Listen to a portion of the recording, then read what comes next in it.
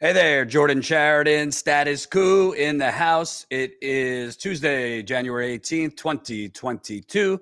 I hope everybody's having an okay day. I hope everybody's still staying safe. I know the media is pushing Omicron is starting to fade. Hospitals and nurses I speak with, it's still full stream in a lot of parts of the country and getting worse in other parts of the country. So getting a little better in New York, as Boston, DC, the cities hit earliest, but now spreading to other parts of the country. So hope everybody's doing okay.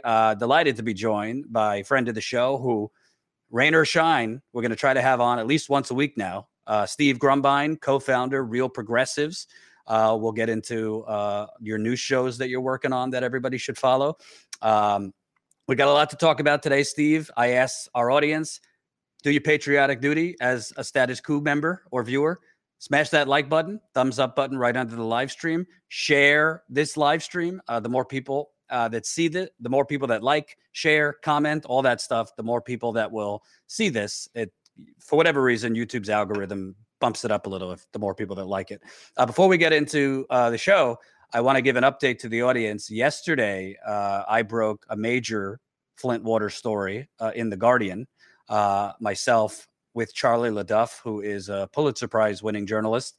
He used to be at the New York Times. He's been independent since for many years. We broke a major story in The Guardian about essentially major RICO financial charges that were in the works. RICO is typically throughout history been used against organized crime, the mafia. We reported that there were RICO charges in the works against Michigan state officials over, I'll use the term allegedly because I'm a journalist, allegedly fraudulent financial deal, a bond deal that actually led to the Flint water crisis.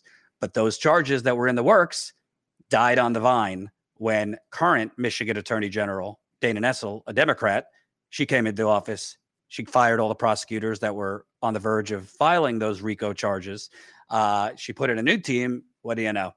No RICO charges, and other already filed financial charges were also dropped. So definitely check out the story in The Guardian. It's actually at the top of my Twitter as we speak. Colin, if we could show it. Currently, we have over 1,600 retweets. I know that doesn't, it's like, oh, retweets. It's important. Go to the top of my Twitter, retweet the story, like the story, share the story, because frankly, the way that we're going to put pressure on the Attorney General, pressure on other media to cover it, is if we get this thing shared further and wider. Real quick, the criminal investigation would not give me a comment before the story went to publish. I reached out for comment. They wouldn't give me a comment after it got published and it started getting around on Twitter. All of a sudden, they sent me a response, a very long response. So it shows you they were feeling a little heat because it was getting around on Twitter and online. So please share the story, like the story. Shout out Ryan Grimm, had me on the Hills Rising this morning to talk about the story. If any other of our friends and allies in independent media with big channels will do me the favor of having me on or at least covering the story, I've reached out to all of you. I'm not beyond begging. Please cover the story. Bigger channels. You say you're independent. You say you're progressive. You say we need to cover these kind of communities. Well, I'm one of the, I don't mean it to be cocky, Steve. I'm one of the few that I know of independent journalists that actually investigate things, actually go on the ground. So it's helpful when you break those stories. We know corporate media is not going to boost it up. So we need independent media to boost these kind of stories up because the moral of the story, Flint's in year eight of their own pandemic, an 8-year pandemic called a water crisis. And the water is still not completely safe. And no one has been convicted. And the financial fraud that led to this has been swept under the rug. So please, I'm not beyond begging. Have me on to talk about the story or cover it. Cover what we broke. Steve, any thoughts before we move on to the first topic? Nah, corruption is rampant in this country. And for all the talk of getting money out of politics and getting criminals put behind bars, just doesn't seem to be a lot of appetite for putting the heat on this. So hopefully that changes because this story is absolutely got to get out there. Got to get out Yes. there. In a nutshell, folks, top line, if you don't have time to read the story right now, one set of investigators was actually aggressively following the money. They were about to charge state officials with serious financial crimes for fraud that led to the poisoning of a city. A new attorney general came in, happens to be a Democrat. She cleaned house, fired the prosecutors, fired the investigators that were working on those financial fraud charges, RICO, brought in her own team, gone. The investigation into the financial crimes disappeared. Already filed financial charges, not the RICO charges, but separately charged financial charges that had already been filed. They were dropped, gone. So really important. Please read the story. It's at the top of my Twitter. Share it and tweet at independent hosts to cover it, to have me on. I'd really appreciate it. Moving on, Steve, and press that like button. Share this stream. So there's been this habit, I'd say, in the Democratic Party that when they lose, there's really not a ton of introspection per se. Lost to Trump in 2016. Instead of looking at the underlying reasons they lost, they created a new Cold War. Again, Russia and all that stuff. Then in 2020, when Biden Biden barely by the skin of his teeth won, even though he had all the breaks. He didn't win by that much in the Electoral College, or popular vote. He won by a lot, but not in the Electoral College. Their lesson from that was, oh wait, neoliberalism is popular, even though we know most people didn't vote for Biden. They voted to get rid of Trump. So Paul Begala, who worked for the Clintons, is a longtime what I call Democrat gas bag. And there's plenty of Paul Begalas on the Republican side too. They're both terrible, Republicans, Democrats. But Paul Begala was on, I think, CNN, and he was asked about, what's going on with Biden and the Democrats. Why is he not getting anything done? Why is voting rights about to fall to, sadly, a death because of Manchin and Sinema? Let's just play this whole clip because it really sets up a wonderful, wonderful reaction. Paul, let me start with you and the words of the daughter-in-law of Martin Luther King Jr., Andrea Waters King. This is what she told Politico, quote, "What we have seen with President Biden is what happens when he puts the full force and power behind an issue like infrastructure. What we want to see is that same power and passion being put behind voting rights." Do you think that's fair criticism? Did President Biden put more effort into getting infrastructure passed, for example? Well, he got infrastructure passed, and that's a good thing because success can breed success. He is putting the full force of the presidency behind it. I think the problem for the Democrats right now is not that they have bad leaders. They have bad followers. Okay, I read the most amazing essay today from Andy Young. Andy is former mayor of Atlanta, former UN ambassador, and more importantly, probably the closest confidant and aide to Dr. King. He told this story. December of 1964, Andy Young and Dr. Martin Luther King Jr. go to see Lyndon Johnson to push him for a Voting Rights Act. Johnson says, "I can't do it. I used all my power to get the Civil Rights Act done last year. I don't have the power to push Congress any further on voting rights." As they left the White House, Andy Young's words, he said, I asked Dr. King what he thought. He said, "I think we got to go get the president some power." And so you know what they did? They organized, these are Andy Young's words, we mobilized the churches, the universities, the labor unions, the business community, a coalition of people of goodwill. In other words, those of us who want to save voting rights, we need to get to work. I do think Biden is putting everything behind this, but he needs better followers. So he needs all of us in the game as well. I remember what he said about the power of big business in that moment in moving the hand of politicians. Steve, aside from that Martin Luther King anecdote, which, I'm sure was accurate. What are your thoughts that the president, who is the most powerful man on earth, I believe still, that he needs to be given power from activists and, voting rights groups and, the whole army of Democrat, he used the term followers, that he doesn't have enough power on his own or enough of the bully pulpit on his own. It's our fault that nothing's getting done. First of all, I'm going to age myself here, but tell me Paul Begala does not look like the great Kazoo from the Flintstones. I mean, can't you imagine him with the green helmet like Rolf Benershka of the Chargers? Anyway, that notwithstanding, it's absolutely preposterous because you watch as the quote unquote bad followers gathered together to push Medicare for all to try to get it in there. And what happened to the great leader in chief? He fucking gave us the finger and walked away. He said, no, I'm not doing it. What happened with a Green New Deal? He says, I'm not backing a Green New Deal. Fuck a Green New Deal. I'm not doing a Green New Deal. There's all your followers, old Joe, Jolton Joe, and a cup of Joe. He pushes us away every time we tell him what matters to us.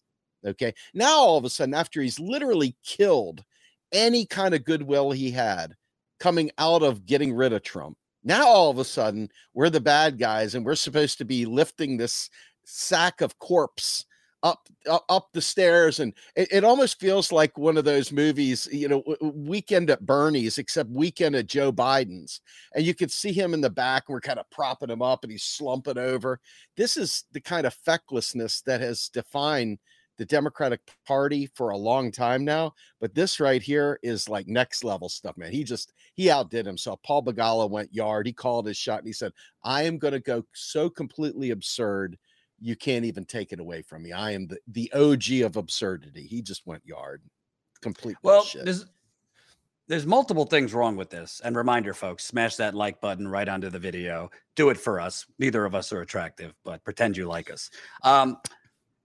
There's multiple things wrong with that. Number one, I don't know if Paul Begala realizes this, but there has been a lot of activism and protest on voting rights. So when he's saying there needs to be, you know, coalitions and grassroots, this and that, Reverend William Barber and Moral Mondays and the Poor People's Campaign, they've marched on West Virginia. They've marched on DC throughout a pandemic, by the way. Some of it's been virtual events, but a lot of it's been in-person stuff. Marching, not just for the changing the filibuster, for the Build Back Better agenda. There's been a whole lot of grassroots activism to, quote, give the president the power, which is Paul Begala. And Paul Begala, just forget his name, just enter in Bill Clinton. This is the Clinton wing of the Democratic Party speaking. It's Paul Begala's body, but this is the Clintonism.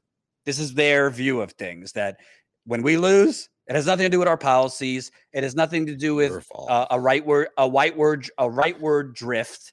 Nothing to do with neoliberalism. It is because the activists didn't pressure us hard enough to do it or create the conditions hard enough to do it.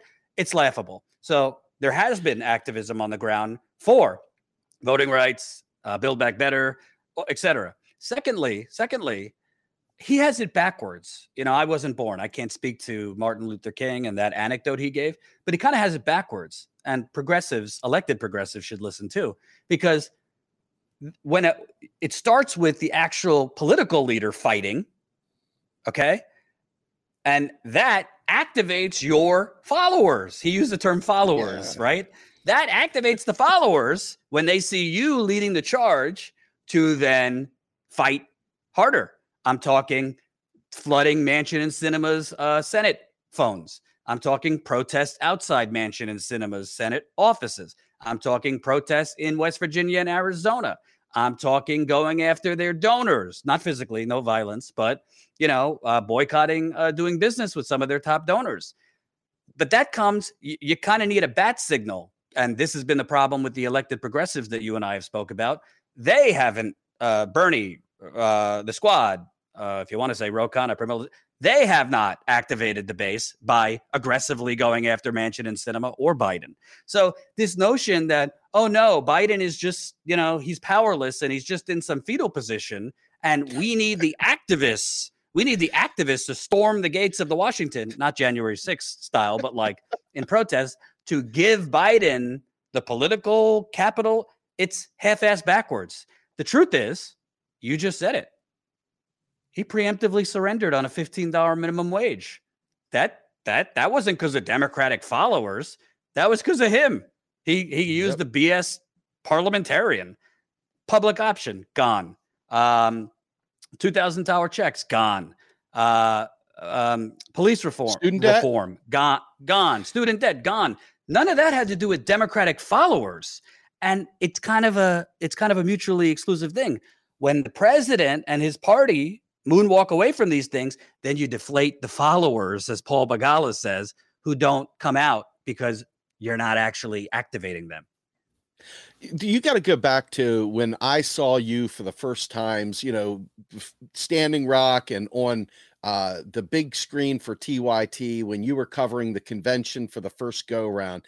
The base was electrified to support Bernie Sanders. It was electrified for progressive movement, electrified across the board. However, Democrats' own policies within the party have taken such a toll on the rank and file progressive and the people. Progressives are the ones that show up in the streets. It's not your rank and file business class establishment goon. They might go there with the pink pussy hats on, but the average is you don't have everybody going in the streets. You have progressives going in the streets. And when you don't have progressives going in the streets, you have to look within, because progressives want change. They're willing to fight. They're ready to fight. They've been ready to fight. So you got to look at the fact that the Democratic Party keeps propping up people like Biden through their bullshit with their superdelegates and all the rest of it. So kind of when you think about a Voting Rights Act for the national, you ask yourself, what are we really getting? There's so much structurally wrong here, and they're looking down. They're looking down at us. Begala looking down at us, saying, hey, you guys need to give us air cover. But every step along the way, we're told to fall in line. Every step along the way, we're told just to shut up and eat our peas, Obama. Each step along the way, they have made us irrelevant, whether it be in Iowa, whether it be in New Hampshire, whether it be in Las Vegas, whether it be any of the other southern states when Clyburn put his thumb on there with Clinton, et cetera. Each time the activist base steps up and says, this is what we want, we're shut down, we're squashed. And so now all of a sudden they want to pull this card out about voting rights of all things. I mean, just on its face, this is a very important subject, an incredibly important subject. And yet at the same time, it is so deliciously repulsive that they are trying to act like they're the champions for voting rights, when in fact they have eliminated any sense of democracy from the selection process or the involvement of said activists that are now supposed to get excited about backing up a corpse who's up there in the White House. It's just incredible. Well, incredible. Well, I also think, and this Edward Snowden just happened to kind of say exactly what I was thinking too. Edward Snowden tweeted out, if you have this, Colin, at some point, the DNC corporate media blob may want to reconsider whether sabotaging the candidate with a genuine lifelong focus on the struggles of the working class was really the galaxy brain play they imagined.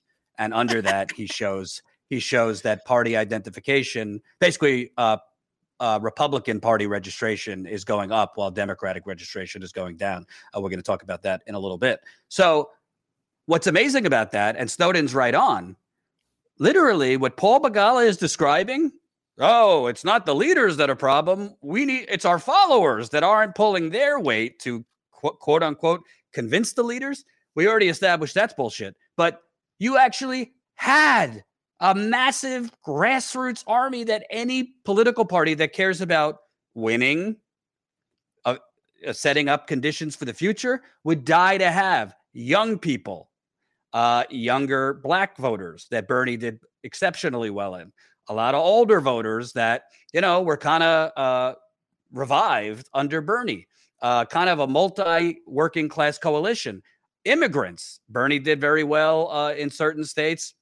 Even Somalian Americans. We're talking, Bernie did incredibly well among Latinos. You had the followers that Paul Begala is referring to revved up, ready to go. And as Edward Snowden, he put it, when you might want to reconsider sabotaging the candidate twice, might I add, in 2016 and 2020. We know Bernie made mistakes. It's not just that he was sabotaged. Particularly in my view, 2020 made some fatal mistakes. But it's almost like what he's describing, you could have had. I don't think Bernie would have needed really activists to pressure him to do things. He would have been, what we're talking about, activating the base to do things if he was president. I wish he would do more of that now. But it's so backwards because they had exactly what Begala described as lacking right now, and they rigged it. They scorned those people. They said, shut up and fall in line to those people. They said, Medicare for all will never, ever come to pass. Remember Hillary Clinton in 2016? So you had this revved up, activated base, just not for your donor written policies. And they blew it. Yeah, absolutely. I mean, I really truly think back to, the huge, I can't remember, Northern California, Sacramento, Bernie Sanders pictures where you had the above shot and it's just sea of bodies. You felt like you were at Woodstock. I mean, you remember in Brooklyn and it was just amazing how many people showed up. And I know that this is just a snapshot, but when you've got momentum at your back, you got to learn to accept yes, right? Don't keep, turning yes away. You got to accept the yes. And they won't do it. They won't do it because there's something else going on. We can get into that some other time. But this is absolutely preposterous because ultimately the voting right, when you look at the history of what has gone on with African Americans from the start of this country to present, they have been screwed at every step along the way. So this is absolutely a noble cause. There's absolutely nothing not noble about it. But Snowden nailed it. I mean, this is the fact, Jack. When you have a politician that actually has the wind at their back, let them fly. But they instead clipped his wings and killed it for all of us. And now they want, hey, get excited. It's just not going to happen. It's not going to happen. Well, as I always say, full screen, we live in the United Corporations of America. So the reason that they clipped Bernie's wings or chopped them off, shall we say, they rigged the primary, the Iowa election app fiasco, all this nonsense. At the end, after South Carolina, Obama stepping in, getting Amy Klobuchar to drop out, Mayor Pete to drop out, everybody fall in line for Biden. The media is cheerleading for days ahead of Super Tuesday for Biden. The reason is because we live in the United Corporations of America, and that is what the donors demanded. It's the donors setting the policy and the political puppets carrying it out. Why aren't they out there? Why aren't they out there raising their voices? The donors, let them go out there and give them. Oh no, they're raising their voices. They're raising their voices in cocktail parties over caviar, champagne, all that. But it's a good segue. And again, this does not give me joy to report these things because don't get it twisted. We might be critical of the Democratic Party. That's not an endorsement of the Republican Party. No, it's going to get a lot worse. It's going to get, it's not going to get wonderful, folks, when Republicans take over in November. So we're not cheerleading this, but we have to report accurately what's going on. This is from Gallup. America now identifies as more Republican than Democrat after a 14-point swing towards the Republicans in 2021. Gallup. And Colin, if you could show that Snowden tweet, because it has the graph that shows this. So in the beginning of 2021, you saw Republican U.S. party identification. Democrats, 49% of Americans registered as Democrats, 40% as Republicans. Then you go into the second quarter of 2021. Democrats still at 49%. Republicans went up to 43%. Then by fall of last year, it's basically a tie, 45% registering for Democrats, 44% for Republicans. By Christmas, New Year's, Republicans go up 3 points. Democrats go down 3 points. So now you have 47% of Americans self-identifying as Republican, 42% self-identifying as Democrats. Democrats dropped in 1 year, 49 down to 42. And let's be clear, folks, just so we could be completely accurate, Steve, Republican Party, even in the minority, they're not offering anything. What have they offered? They're trying, they are literally trying across the country to not only suppress the vote, just literally steal the vote. I mean, these laws, you can't hand out water on voting lines. It's crazy. And you know what? I don't defend Biden often. I think what he said in that speech, comparing them to George Wallace and other things, is accurate. Of course, the media freaked out because they're the civility police. Republicans, voting rights, doing nothing. Republicans are pushing abortion laws in states like Texas to basically make it bounty hunters regulating abortion. Literally, that's the law on the book right now in Texas. I mean, everything else we've seen. January 6th, the growing white supremacy theme in the Republican Party, conspiracy theories. Let's give nearly $2 trillion in tax cuts to the wealthy under Trump, and then when Trump is out, we suddenly care about the debt. So this is all. I mean, the Republicans aren't offering anything. But what I wanted to ask you, Steve, is if the Republicans aren't offering anything, what would be the reason then that if the Democrats are falling from 49 to 42, meaning at the beginning of 2021, 49% of Americans self-identify as Democrats, end of the year, it drops to 42%, and Republicans go up, I believe that was to 47%. Well, that would indicate people who identify as Democrats are moving to Republicans. I mean, I think I know the reason. What are your thoughts on that pretty big swing to Republicans? Well, I'm going to say it in a couple of phases here. Number one is that there's a lot of purple people out there, right? They swing back and forth between the parties based on various things. Whatever is going on at the time, they swing back. I think a lot of it has to do with the COVID response. I think a lot of it has to do with the fact that a lot of people didn't like the lockdowns, as they say. I don't think we ever really had lockdowns. I wish we would have had lockdowns, but they didn't. And the worst part is that because the lockdowns didn't come with any kind of economic understanding, because the Democrats didn't provide shit for anyone, people said, well, hell with it. I'm a Democrat because I see collective solutions. And when the Democrats don't act like collectivists, they don't do things for the people, they say, well, screw it. I may as well get mine. And they go back over here to the other side. So Democrats, I said this throughout the entire campaign, and I was laughed at. I was smeared. I was crapped on. I'm telling you right now, and I'll stand on it next election too. When you elect a Democrat who is feckless, who is a conservative, because there's nobody that does conservatism better than Republicans.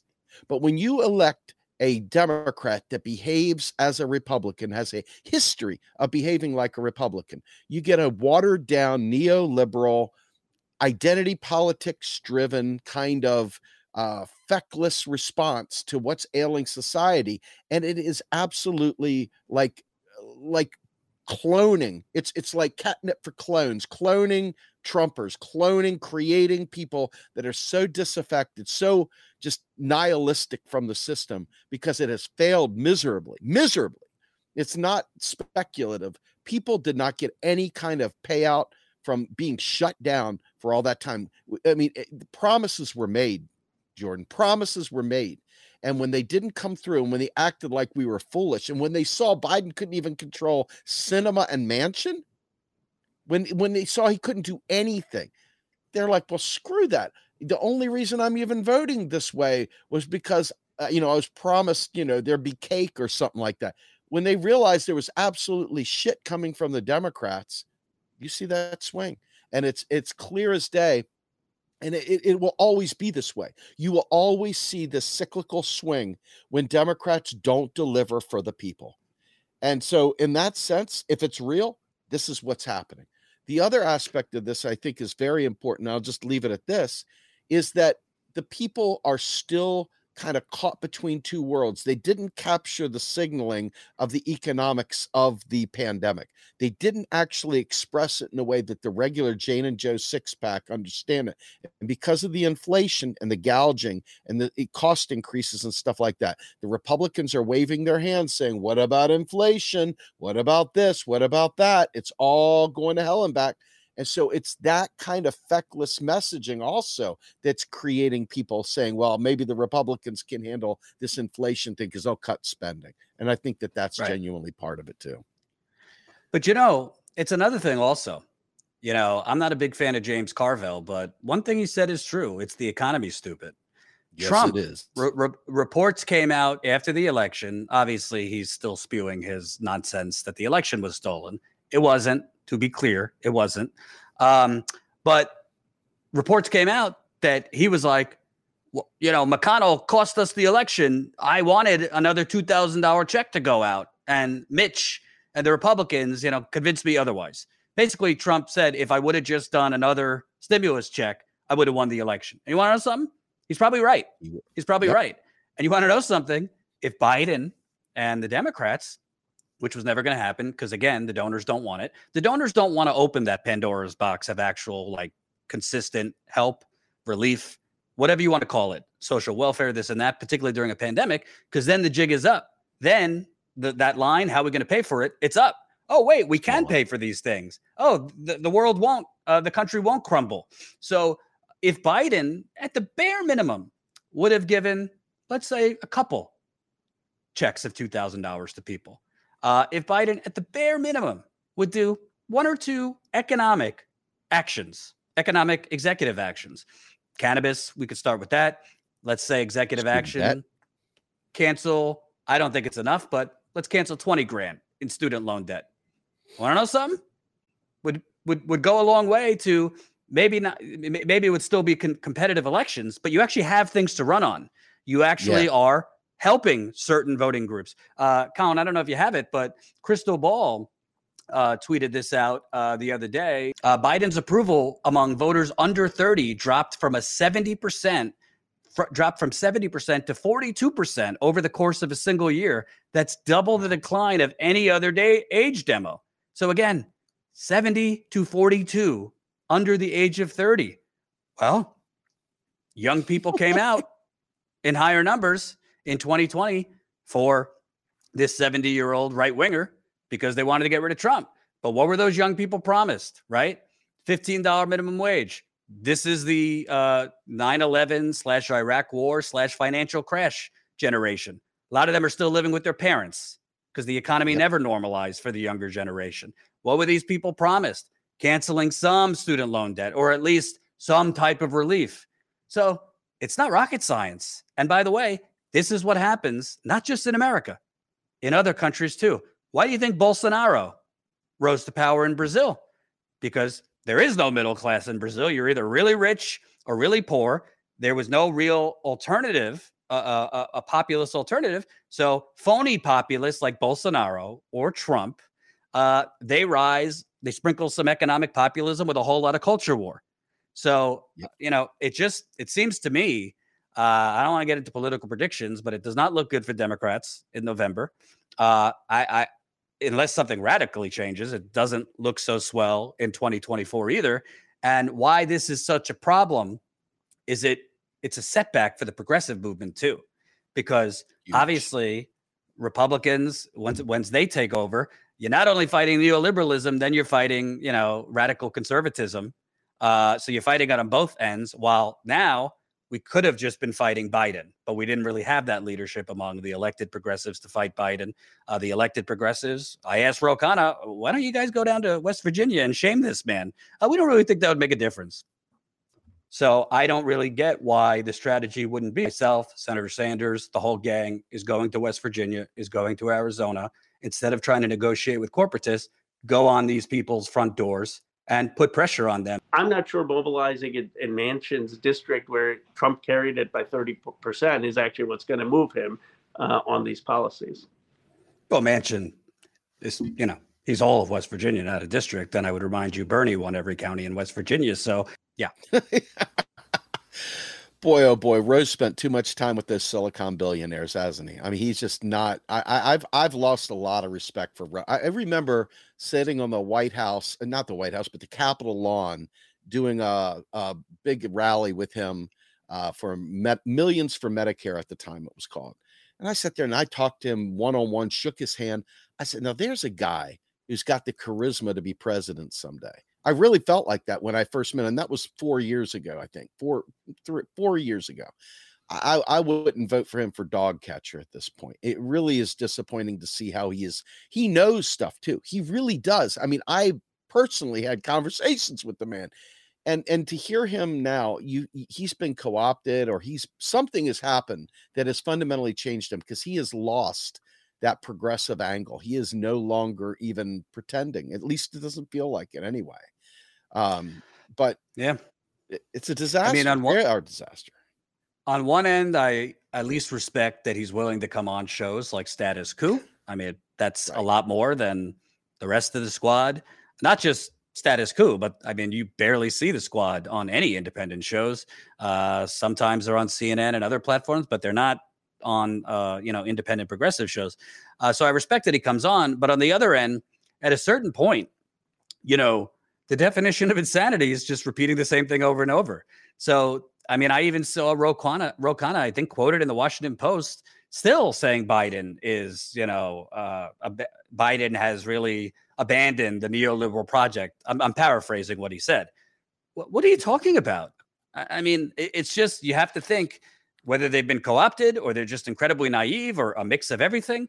This, it's not all on progressives, because progressives don't have majorities to force Biden's hands. But progressives from the start, a short example, people called it a photo op. Well, it was an effective photo op. When Cori Bush, when she went out on the Capitol steps, did activism, showing up the Democratic Party, showing up Biden, who was letting that eviction moratorium expire. I think it was at some point in the summer. Well, that act activated others to show up, activated other politicians to show up. The media started covering it. And what do you know? Suddenly Biden and the Democrats figured out a way to extend the moratorium. We know how it ended. Supreme Court knocked it down, this and that. But that's just one example when they actually did activism, when they were willing to take a break from diplomatic negotiations within the Democratic Party and thumb their nose in the face of the Democratic Party. They drew media coverage. They drew social media traction on that action, and it forced Biden's hand. There's basically been none of that on other areas. AOC could have been leading the Sunrise Movement protests in front of Manchin's yacht. Can you imagine? The media would eat that up. Huge. They're not. And, at a certain point, everybody has their phrases. To me, it's a mixture of naivete, maybe cowardice, that they don't want to cross that line. Maybe they truly have been seduced in Washington.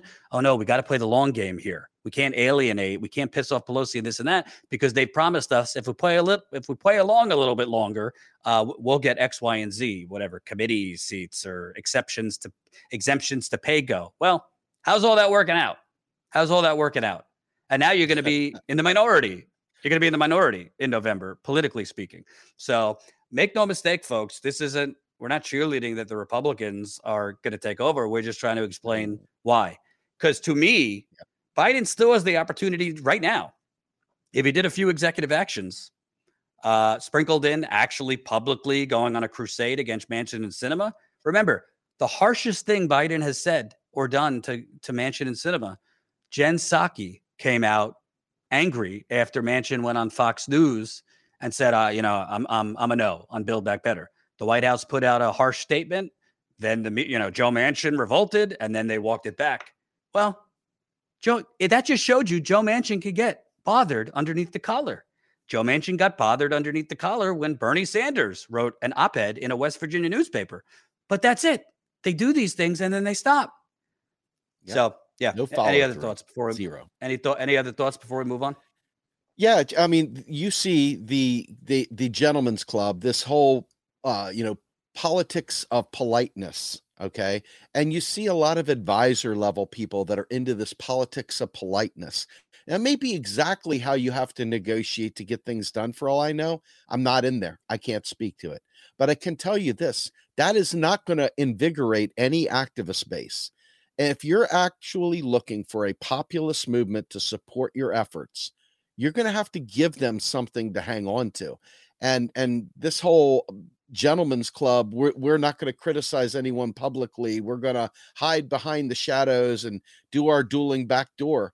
That's not getting it done. And they're already going to get their clock cleaned in this next election. Why not take this time to beat the taste out of Manchin and Sinema? Why not beat them down hard? Why not really put a bullseye on them and attack?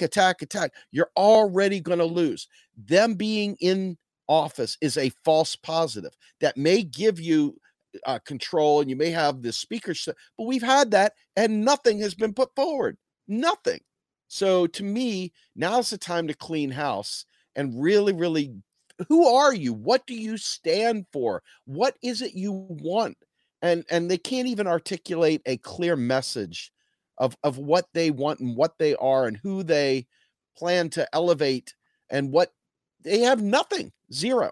So to me, Biden is going to do what Biden's already done. The squad's going to do what the squad's already done. And there's going to be people out there that will defend them tooth and nail, regardless of how bad it is. And there are people out there who sadly believe what Paul Begala said, which is he's got bad supporters. So there are people out there that really believe that shit. So I don't know what to say beyond that. And moving on to another exciting topic about the United Corporations of America, news has come out that in this pandemic, billionaires added $5 trillion to their fortunes. I mean, at some point you have to laugh because it prevents you from crying. But billionaires added $5 trillion to their fortunes.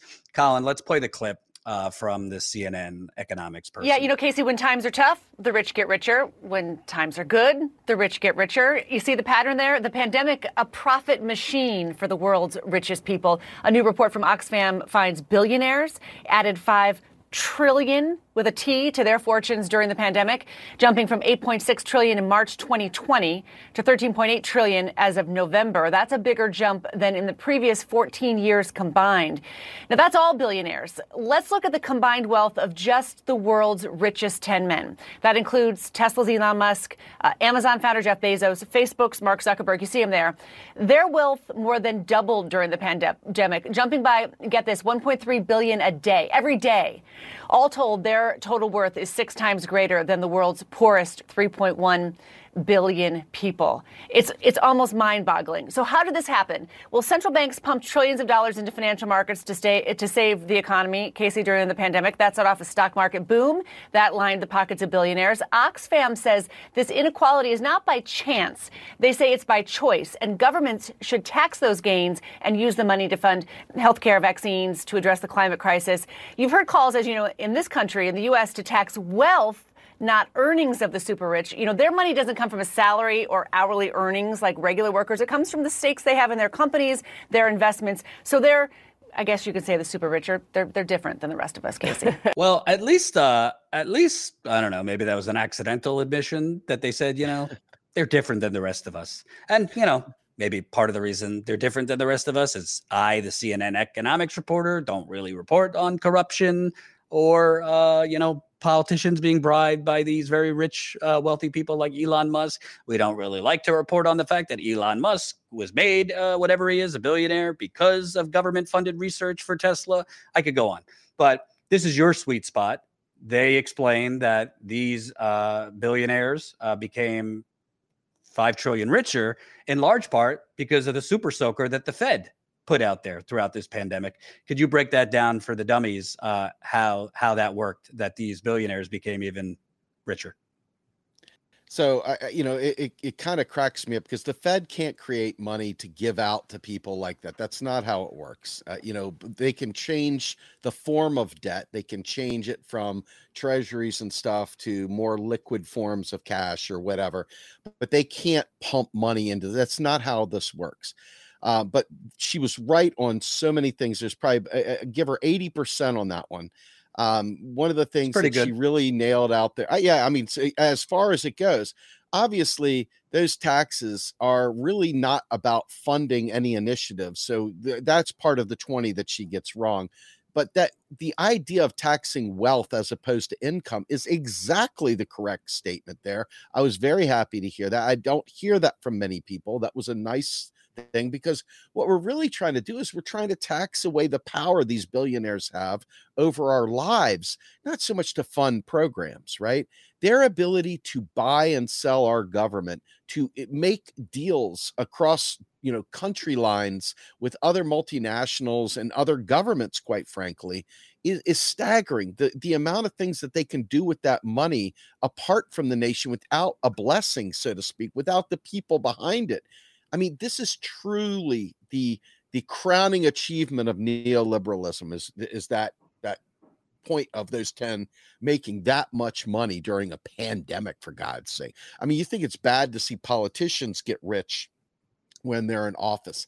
How much more disgusting is it to see people make that much profit over the death and suffering of the world, not just the US, the world. It's amazing hubris, and it's right there in your face. The fact is that we could have solved so many of these problems of them getting that much money by simply putting the money, spending that money down to the little people so that they have choices where to spend it, but simultaneously having that wealth tax at the top to prevent that mass perverse collection of the GDP of the nation. I mean, they got a huge vacuum just sucking up all the production right up to the top, and it never makes it to Jane and Joe public, ever. It stays in that fire sector, in the investment community. This is what is making stock market go crazy, right? Because there's lots of money to play with there. It is not making it to Main Street.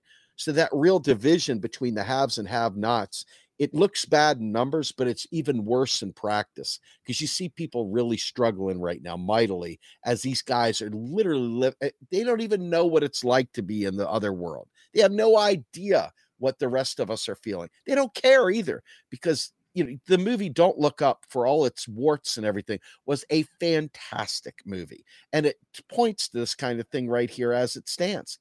The absurdity of it all should really, really make each one of us stand up and take notice and really get prepared to fight back. Forget Biden's corpse begging us to fight for him.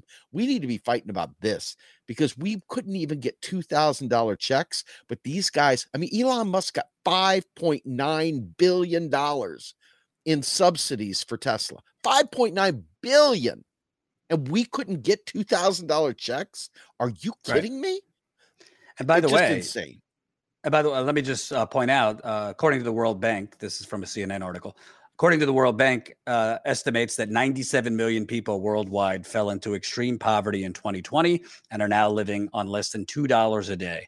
The number of the world's poorest also rose for the first time in 20 years. So this is at the same time as billionaires made another $5 trillion.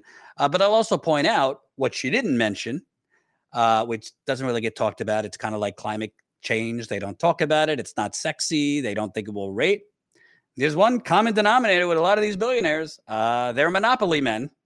They have monopolies. Yep. Bezos, Bill Gates, many of these others.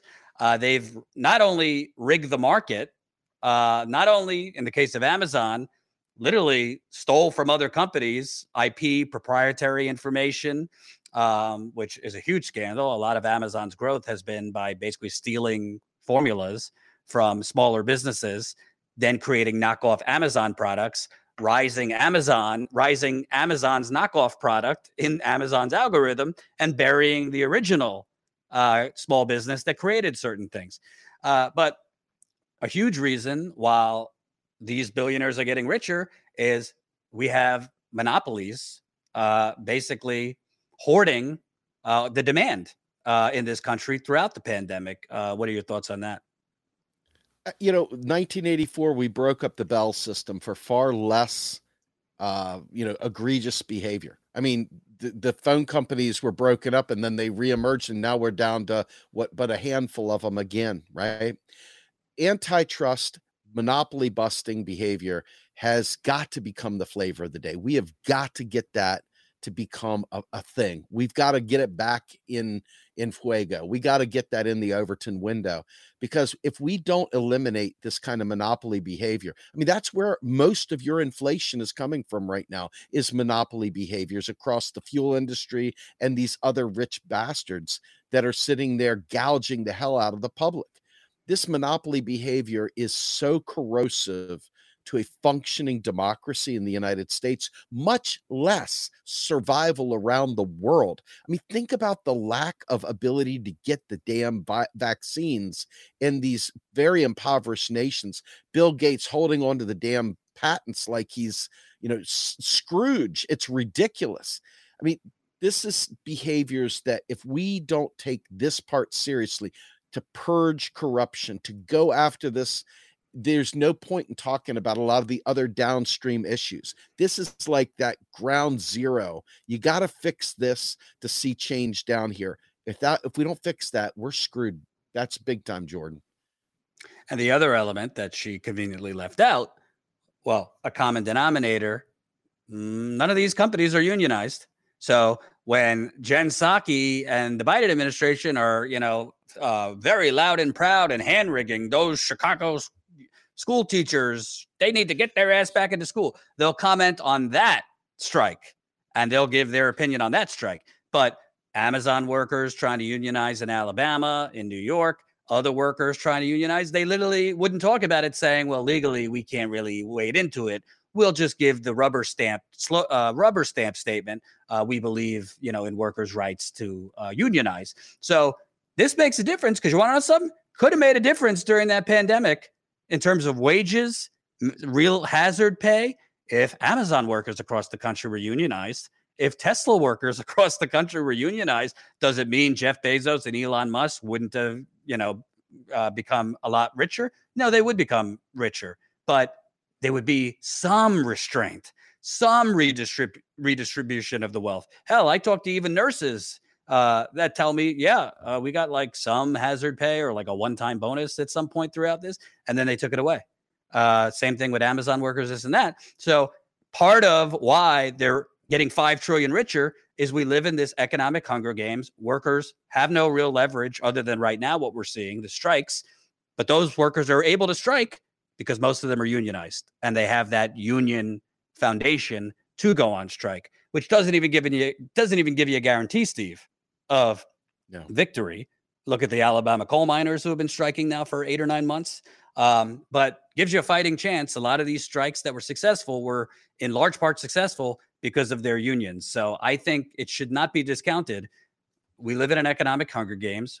Union percentage is probably at a 30, 40-year low in America. And that plus the monopoly power we just talked about, it gives these corporate vultures free reign to do whatever the hell they want. I want to be clear on something, though. As much as unionization is very important, you see a huge divide between the union bosses and the union members. And that divide is dramatic. We are talking about like the union bosses may as well be Amazon. They may as well be part of the board, and in some cases probably are on the board for all I know of these corporations. I'm just talking. Don't take me seriously on that one. I don't know. But the point is that they're not representing the people. I talked to a guy named Joe Burns, who is one of the power labor lawyers that works with Sarah Nelson. And he talked point blank about how these union bosses spend all their time in DC. They're in DC. They're not in the plants. They're not in the factories. They're not in any of the stores or working locations. They are in DC, rubbing elbows with all the hobnobbing in Capitol Hill, and they are living the fruits of a 5-star, all amenities included lifestyle that Washington, D.C. can provide them. And so they're not going to rock the boat to ruin their gravy train. And that's exactly what it is. They're on a gravy train too. So this is a real conundrum. I don't know the answer to it. I don't know how to make the bosses represent the people, but you saw this clearly with the culinary union in Nevada, where they were fighting about, they didn't want people to have Medicare for all because they felt like they had worked hard for getting their Cadillac plan or whatever. And so you see these weird divides throughout this union process. I think it's important to unionize, but I think it's even more important to keep in mind why you're unionizing. What is the point of being in a union? The point of being in a union is to provide power to labor, to give labor a say-so in what's happening. And right now, those union bosses, they're not representing labor. And finally, and remember, smash that like button if you've made it this far. Share this live stream. Like button is right under the stream. Real quick, I just want to let you know, as we're doing this, voting rights activists have been arrested at the White House protesting.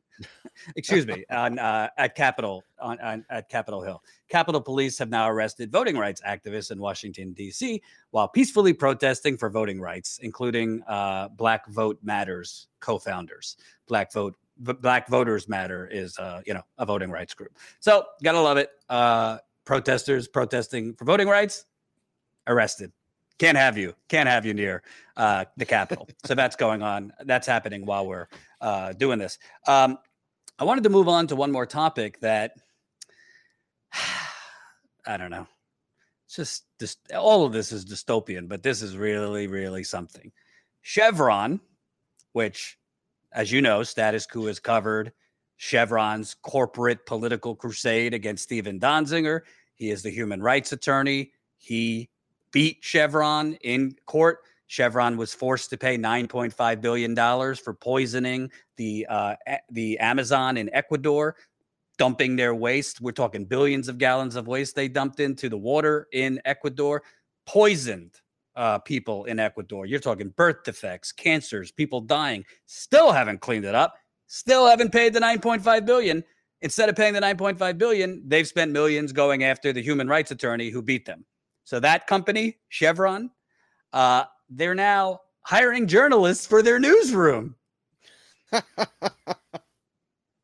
Like, this is not The Onion. This is happening. Calling all climate journalists. I'm just reading from an article at Gizmodo. Calling all climate journalists. Your dream job awaits, courtesy of Chevron. The oil giant is looking to hire people with journalistic experience to build out a, quote, newsroom. Quotes around the word included in the job posting to help spread the good news about Chevron. They crossed out propaganda. So at least Gizmodo is like, calling this what it is. The new venture was first reported by E&E on Friday. In a hilarious twist that merits nomination for its own Pulitzer, E&E first learned of the new venture when one of its own reporters was approached by Cella, the staffing agency doing the hiring for Chevron.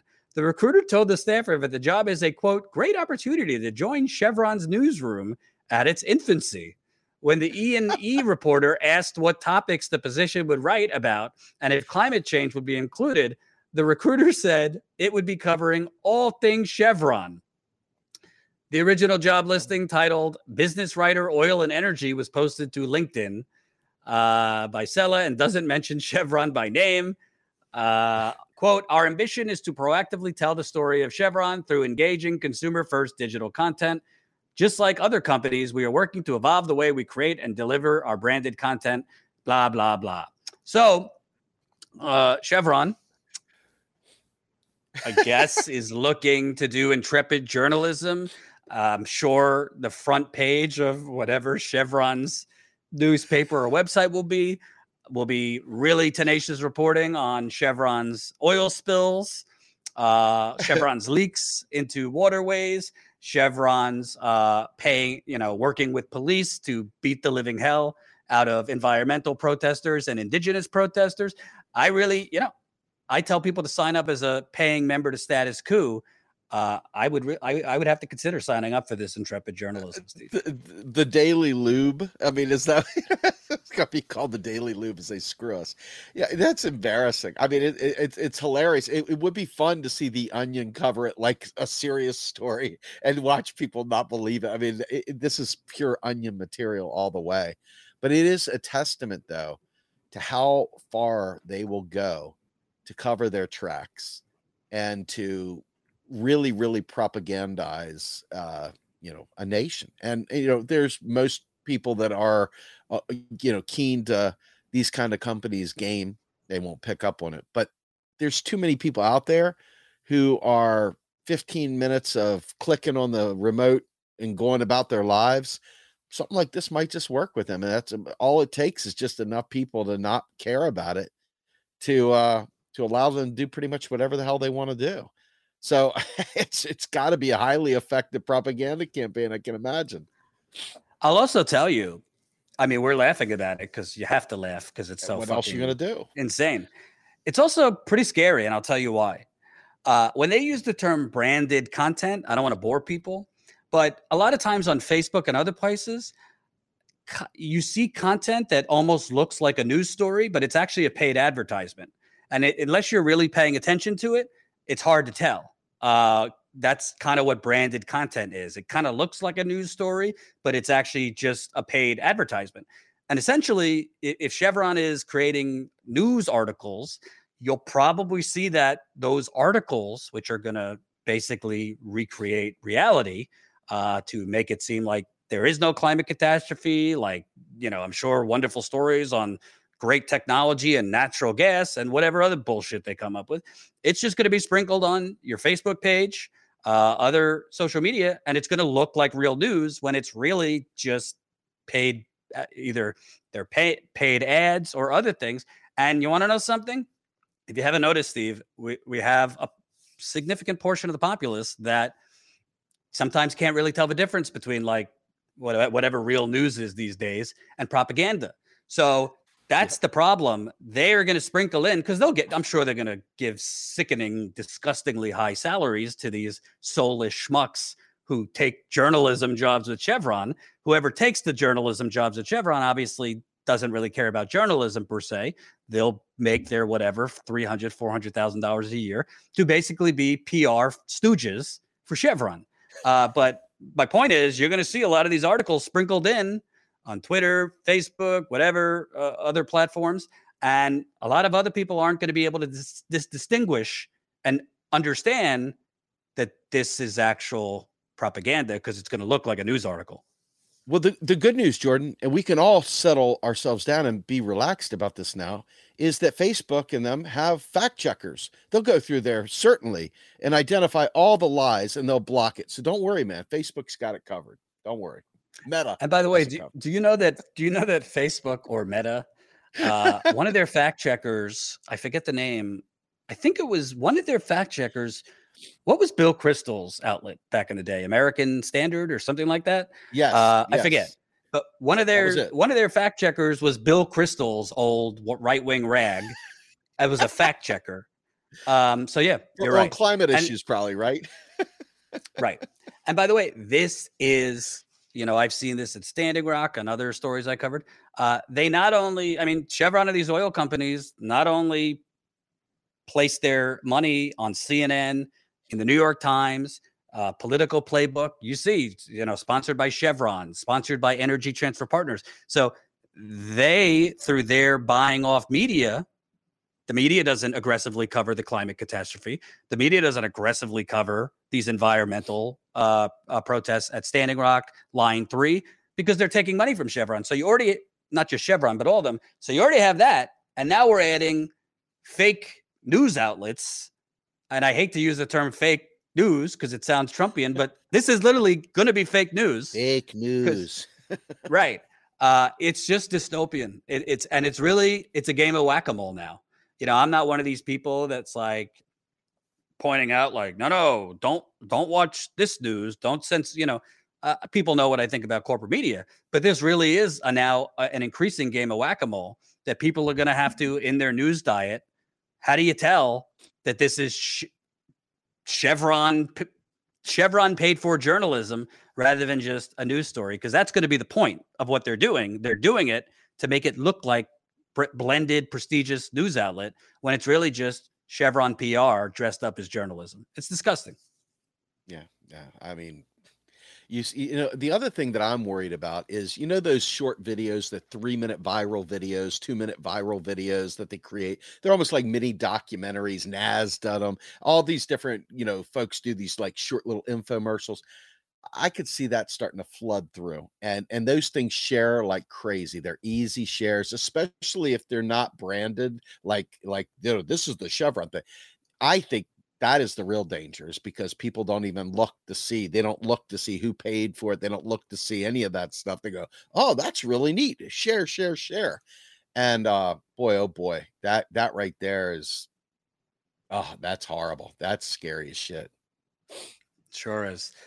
Steve, tell folks you're now getting back into the broadcasting game. So you're now, I believe, every Monday. Tell people, what are you up to with Real Progressives and your other entities?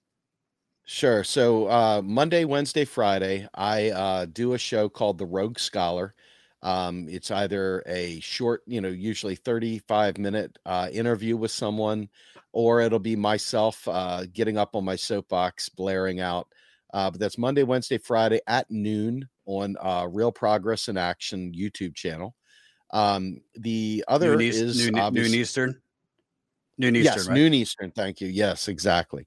And of course, the other is our Saturday morning release of our podcast, Macro and Cheese. That right there is really the bread and butter. It's where I put my most energy. But this new show, The Rogue Scholar, is actually starting to pick up. I really have enjoyed it. It's short, it's quick hits, and we'll see if it goes anywhere. I'm enjoying doing it. And you got to be on there soon, brother. Yeah, I wanted to come on, but I've been busy with this Flint story this week, so I'll definitely get on when I can. Where could people find it? On Real Progressive's YouTube channel? Yeah, you could go to Real Progress in Action YouTube channel is where we're doing it. You can also find it on our website, realprogressives.org, under media. The Rogue Scholar is one of the media channels that we cover there as well. Absolutely. Please check it out. Yeah, we're gonna be having Steve on at least once a week now, so I'm looking forward to having him on. Thank you, Steve, for joining us. Everybody, reminder: I really, really beg you, read the Flint story I just broke yesterday. It was in The Guardian. It's at the top of my Twitter page. Retweet it, retweet it and like it. Share it, please, if you can. Tweet at other independent media hosts to cover it. In a nutshell, myself and Charlie LaDuff, he's a Pulitzer Prize-winning journalist. We worked on the story together.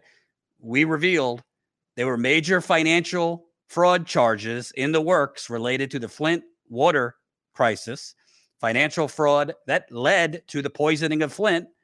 Those charges were in the works. But then when the current Democratic Attorney General of Michigan, Dana Nessel, came in, she fired the prosecutors that were building that case. She appointed her own prosecutors. And what do you know? No RICO charges, as well as other separate financial fraud charges that had been already filed related to fraud that led to the Flint water crisis. Those were dropped too. Why does this matter? Because it's not just about Flint. This kind of financial fraud, as Steve has reported on in other places, this kind of stuff is going on all over the country, from local municipalities to towns to big cities, bond deals where governments issue money, fraud, shady stuff and borderline illegal stuff going on with bond deals, other types of financial deals that are being made by the politicians to sell out your water systems, your sewer systems, your garbage pickup, you name it.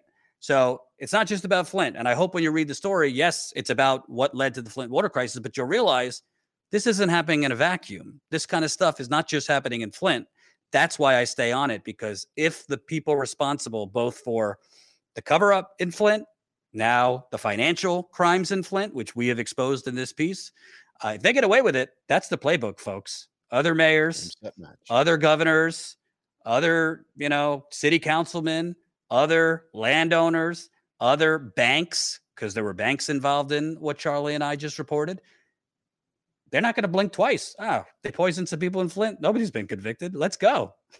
So that's why it's really important. And by the way, just want to give a shout out because, by the way, I published this in The Guardian, but make no mistake, I would not have been able to break this story or any of the other stories related to the Flint water crisis without people signing up as a Status Coup member. I've been to Flint 18 times. Many of that was with the Young Turks at first, but I've been to Flint at least 8 or 9 times funded by Status Coup members. You guys funded myself for some of those trips, Jen, when she was still with us, to go to Flint. I could not build the sources that I've built. I could not, the documents that we obtained. Breaking this information, you don't just kind of get this information via fax. You have to kind of go places and dig, find out where the bodies are buried. So you guys funding Status Coup is how we've been able to break stories like this. I want to give a shout out. We had a couple new member sign ups. So welcome new member Robert, welcome new member Dana, welcome new member Dwight, Janice, Heronymous. I'm totally botching that. I don't know how to pronounce it. It's like Heronymous. Kevin and Amy. So that's 1, 2, 3, 4, 5, 6, 7 over the last 2 days. Please consider signing up. With respect to my allies and the rest of independent media, we're actually investigating things.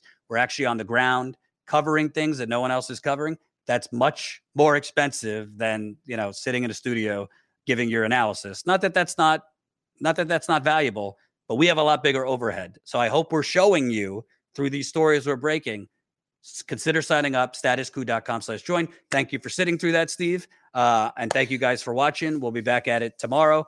Everybody check out Real Progress in Action on YouTube. Real Progress in Action on YouTube. Go subscribe right now. And thanks for joining me, Steve. You got it, man. Look forward to the next one.